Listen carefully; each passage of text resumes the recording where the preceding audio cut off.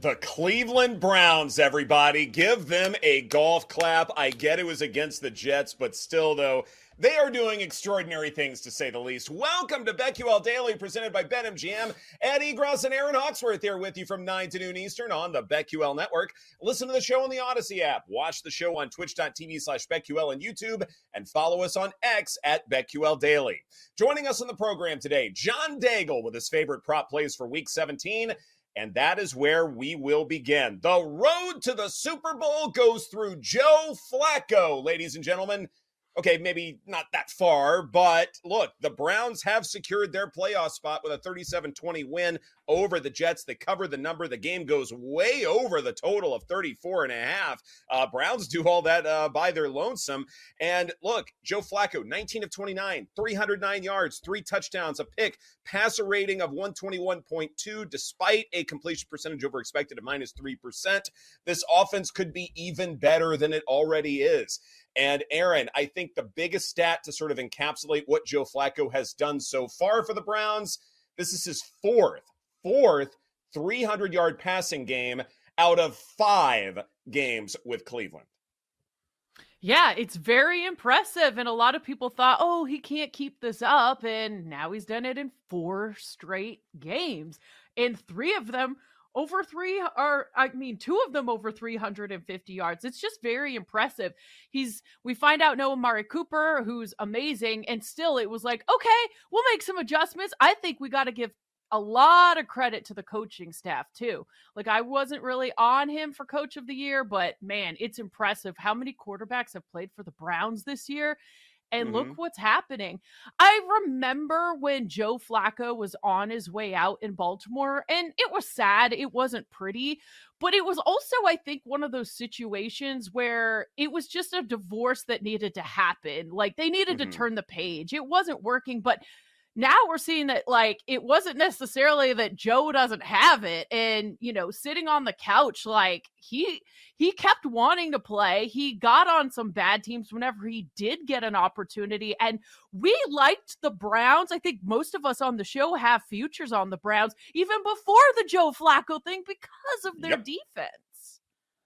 Oh, yes. The Browns to make the playoffs, getting that money back on that bet last night felt quite sweet. And Aaron, I think you hit the nail on the head in terms of that word, that D word, divorce here, when you're talking about like back with the Ravens and Joe Flacco, because whenever there is a divorce between, say, a team and a veteran quarterback, it's like in real life. Like, if there is a divorce, well, much of the time it's not that, okay, well, this one person should never be in another relationship ever again.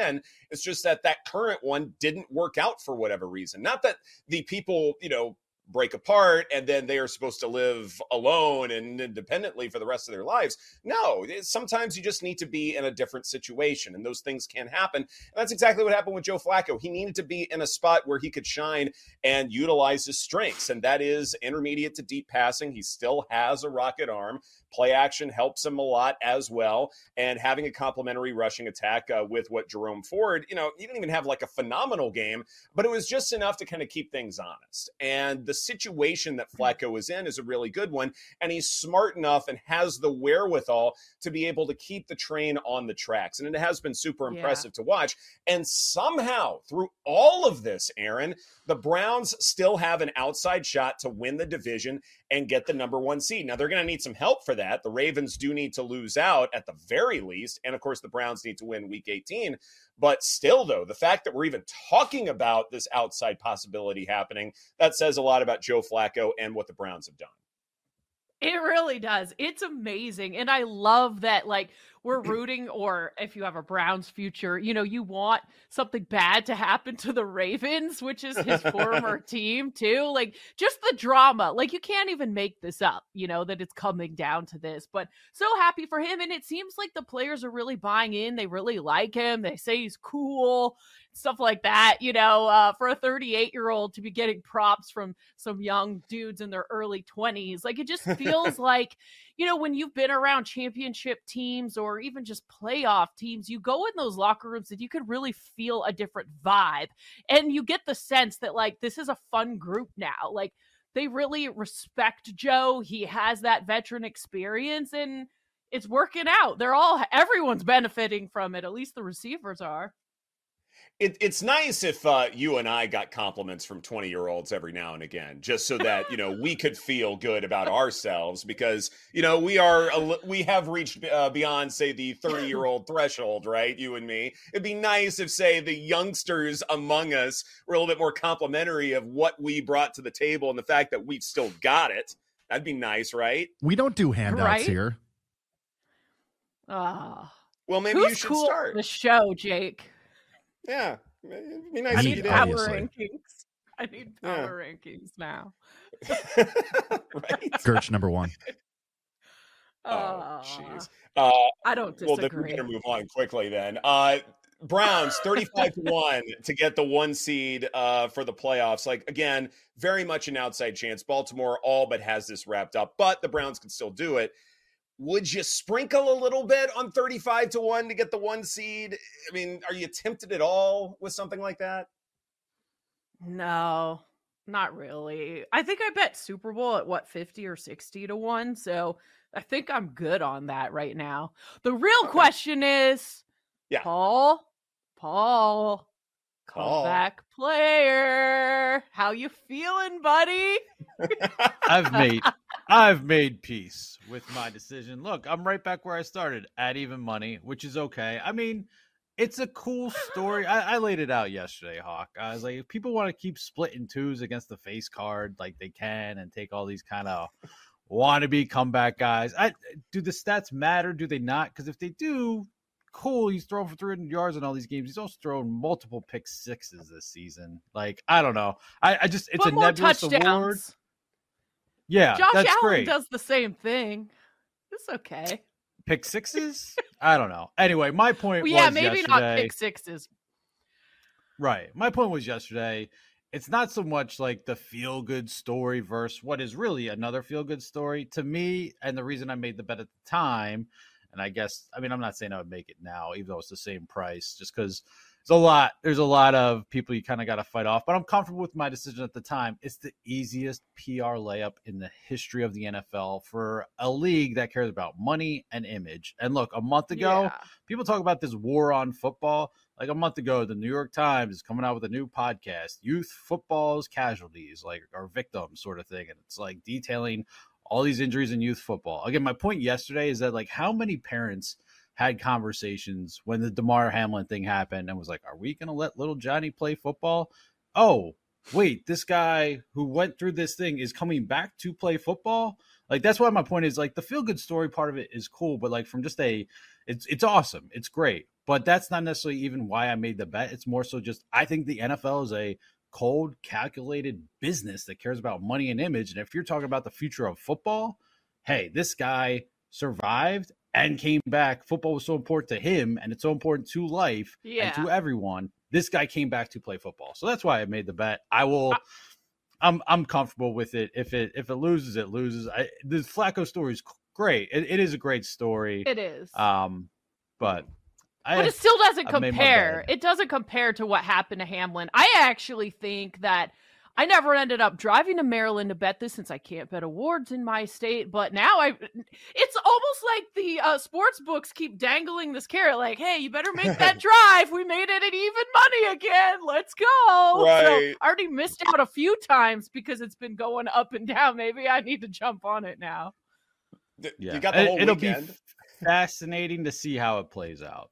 So you've got a real conversation about it now. Whereas like it was other like, oh, maybe like Josh Dobbs. Oh, maybe it's this guy. Now you've got a real conversation about it. So it'll be interesting from that perspective. But yes, I still want to win my bet. And Flacco was like 250-1 like a month ago or so. I mean, it's crazy. Even if you put like $5 on that and had Hamlin, can't go wrong. Right.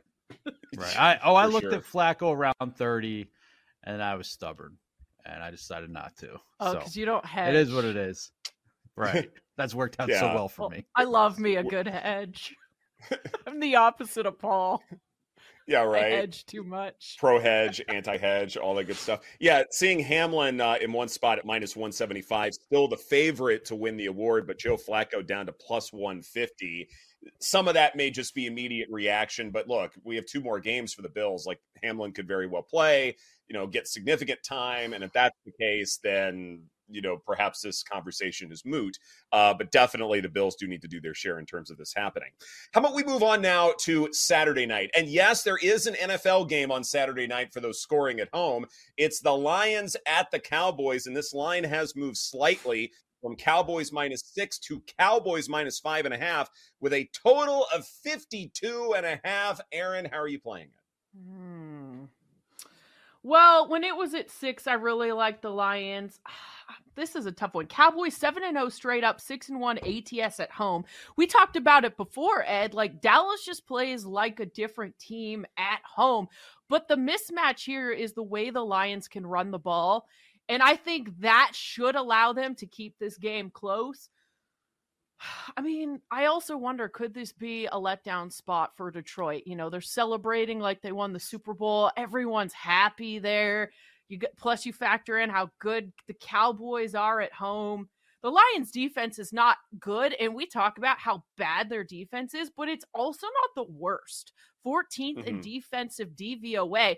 We talk about the Lions defense like they're hot garbage and last in the league, and they're not. They're literally a little bit better than middle, right? So I don't know. 6 was too many, but maybe now that it's 5.5, it's a sign I should just stay away. I could see the Cowboys covering this number.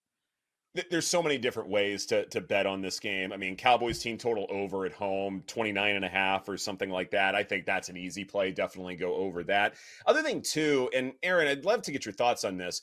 When we talk about letdown spots, like, how do we see that? What does a team do or not do in a letdown spot? Does it affect the rushing game, the passing game? Is play design really bad? Defensively, are they just not ball hawk guys nearly as much as they used to be? Like, what do you think we'll see from the Lions that would make us believe, hey, look, this turned out to be a letdown spot? Well, that's a great point, because also I have written down, like, the Lions are also fighting for playoff seeding too, and they are 6-2 ATS in road games. So there's just like so many things here that cancel each other out that maybe this is a sign I should just pass, Paul. So if the Lions win, like, what is the path to win? Because this game, the letdown spot is honestly the only thing that's holding me back. I did bet some 6 with the Lions. So I can't say, bet it now at 5.5. But, like, what is the script for them to win? Because if you want to get creative and, like, bet on a Lions win, you can stack some things together, like Goff 300+ yards with Detroit money line, Goff 3+ TDs, or like how do the Lions beat the Cowboys, and how can we bet on that? Like, who is the weapon? Game. Is it a Goff game? Because Goff's number is 255.5. That's pretty low. So, is it more like, is it Goff 300+, but then also the run game? Like, how would you stack something like that? I think it would be Amon-Ra St. Brown paired up against Deron Bland, where you have both people sort of lined up on the outside and then sort of running in breaking routes where Bland is having to cover the middle of the field. And I don't necessarily know if that's his strength, but I do know it's St. Brown's strength. That is safe to say. And so I think those crossing patterns, perhaps off of play action, that's probably how the Lions keep the Cowboys defense honest, and then they can gash them with the run game. So I wouldn't be surprised if this is a big St. Brown game where he goes way over his receiving yards prop, and then it's the ground game with Gibbs, I think sort of as the primary back, being able to gash them to where that complementary brand of football is how the Lions kind of keep things going. I wonder if rush attempts or something is the way to look. Sometimes I feel like that market, whether it's attempts or passing attempts, tends to be a little softer than the actual like rushing yards total or passing yards total. Because I was looking at some other props. Seems like the props are so sharp. Everyone I looked at this morning, it's like they've gone over or under this 50% of the time. So it's really a matter of finding where they've gone over more than 50%. Yeah, which is not going to be easy this time of year as things continue to get sharper and sharper. This is BetQL Daily presented by BetMGM. Coming up next, we look at the rest of the NFC playoff picture. Rams, Giants, Eagles, Cardinals, 49ers, Commanders, all coming up right here on the BetQL Network.